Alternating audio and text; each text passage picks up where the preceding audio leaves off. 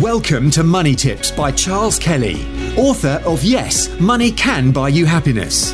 Charles spent over 25 years in financial services, working for banks, insurance companies, and as a qualified independent financial advisor running his practice, before setting up his speaking, consultancy, and property business. Money Tips will help you save, make, and accumulate more money, whether you are a business owner, entrepreneur, employee, or still searching for your vocation. Hi there, this is Charles Kelly, Money Tips. Welcome to the final episode, the part 3 of 36 Rich Habits Followed by Wealthy and Successful People. So if you haven't seen the first 24, then check them out on the previous episodes, either on my YouTube channel, Charles Kelly Money Tips Podcast, Spotify, iTunes, or on Facebook and Instagram and many other podcast platforms. Do check out my free training and links in the links below. And don't forget to like, subscribe and share to get it out there to more people, because this is free training. Now, this is based on my observations, that the hundreds of books and courses I've attended, the people I've met and the people I know right now, and through observation and reading and studying. This is not necessarily the only list. I'm sure there's lots of things, habits that maybe some wealthy people don't follow, or there's other things that they do follow. But this is only my observation. I'm not saying that all of them follow every one of these, and you don't have to follow every one of these to improve your life. Just maybe changing a few things in your life may make a huge difference. And especially if you're following the other list of the 36 habits that unsuccessful people follow. So I didn't want to go through that kind of list because it is a bit negative, but there is a list there of things you can do to be unsuccessful and have a bad life. But if you're following some of those, maybe you could change to these things. Okay, so let's get right into it. I think the last one I said on the last list is that they are leaders in one form or another and lead by example. They get along with people. And number 25 then is that they have strong values, maybe a moral code or a faith, a religious belief. In fact, many of them I know do have a religious belief. Many I know do not have any religious belief. I'm not preaching one thing or another, but they generally have a strong moral code and values in their life. Values are very important to them. It's what they are. Their values is very important to them.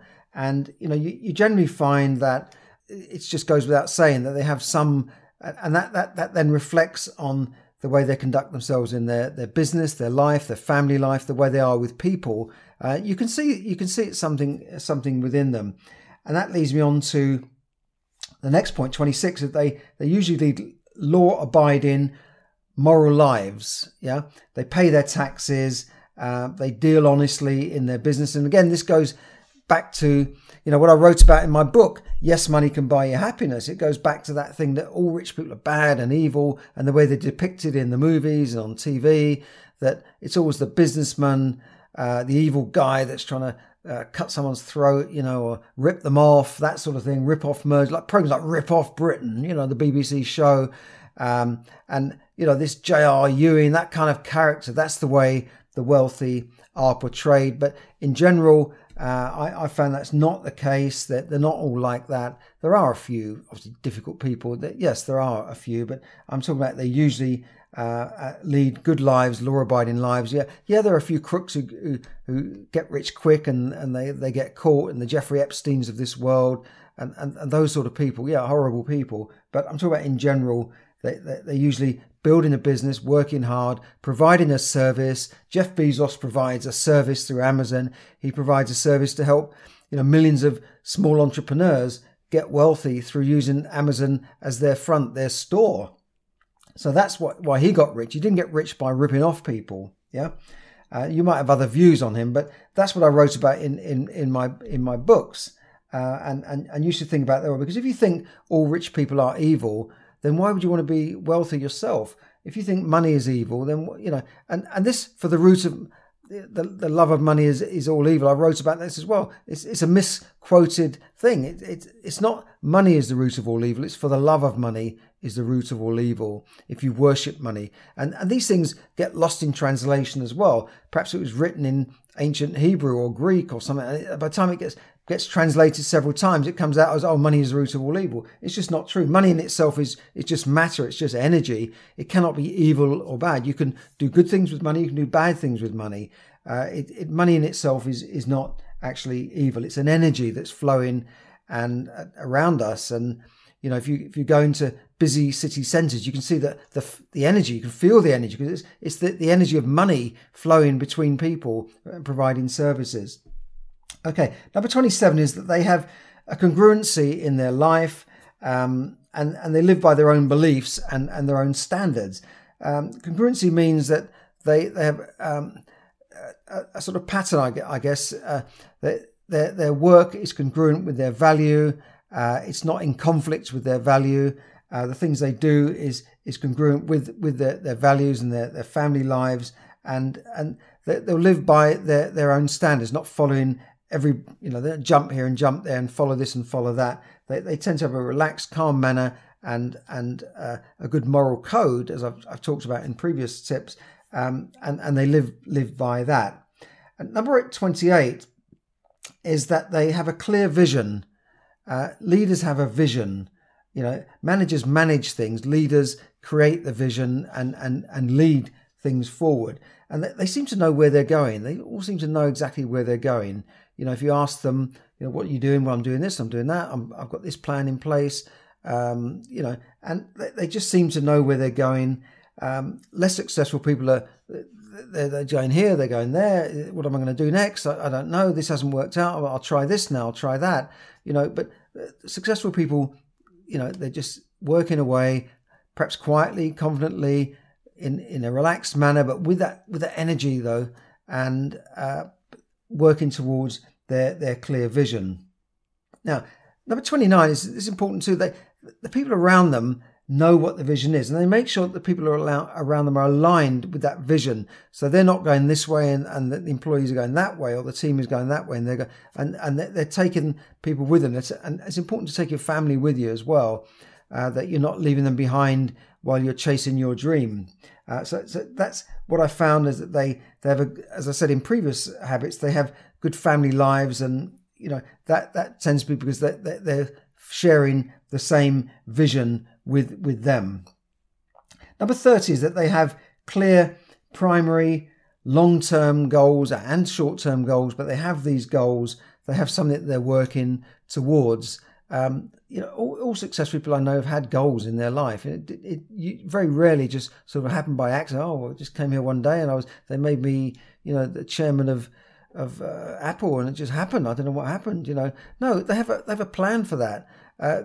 And when they've got a business, they've got a plan, they've got a goal for that business. And number 31, they write down these goals. So they're writing down these things, and that gives them clarity by writing them down. In whatever form you do that, and they will use some form of maybe a vision board.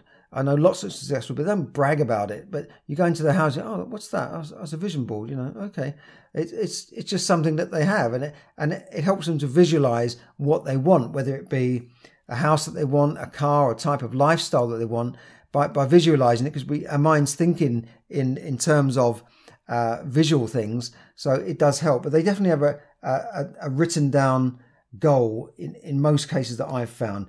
And number 32 is they back up their vision and their action with these clear goals, but plans and habits that are congruent with those goals.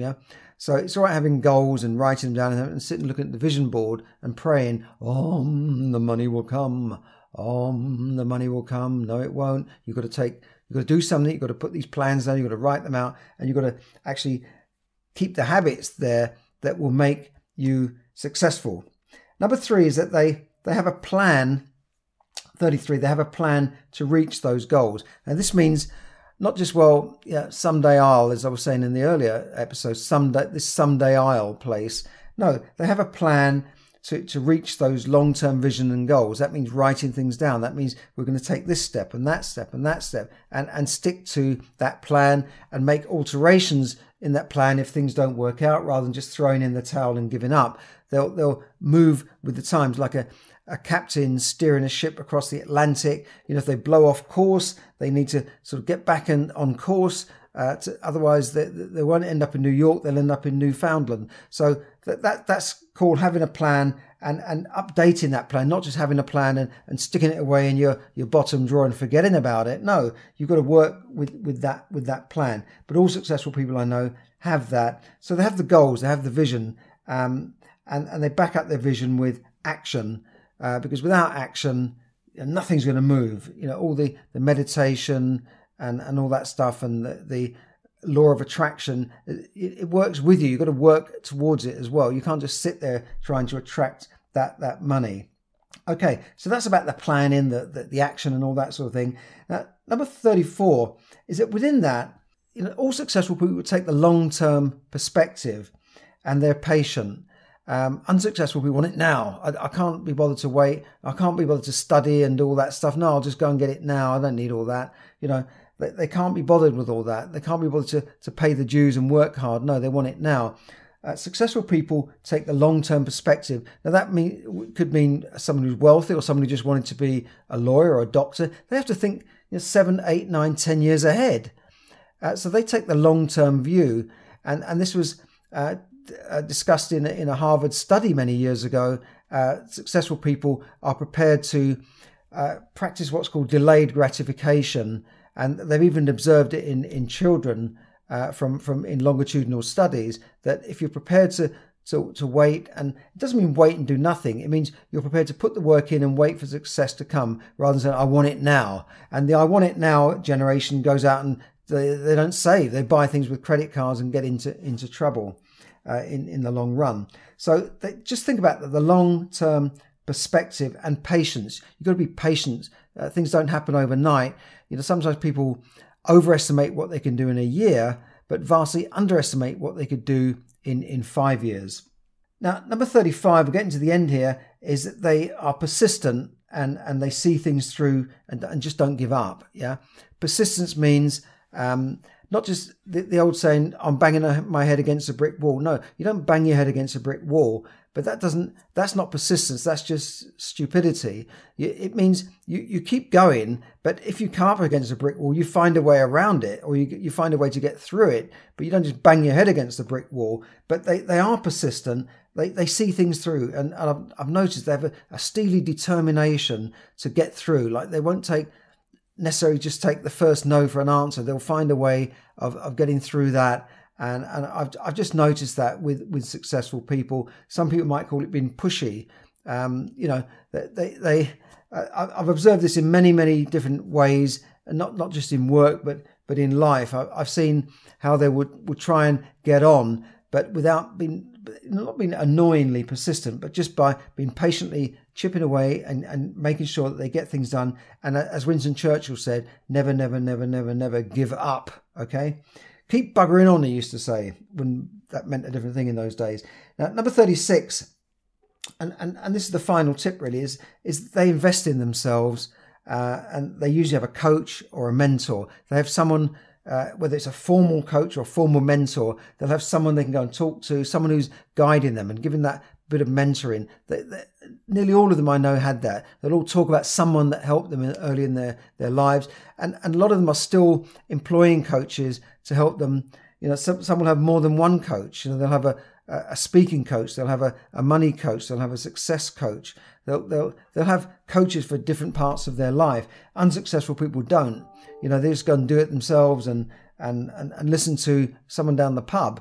Rather than having a coach or a mentor. And as Warren Buffett said, the biggest investment you can make, the best investment you can make, is in yourself. And he was talking about in your education, but in yourself in general, because you yourself are a money-making machine. And as I was saying earlier, you've got to mind your business. Your business is your mind, in effect. So are you minding your business? Are you investing in yourself and your future?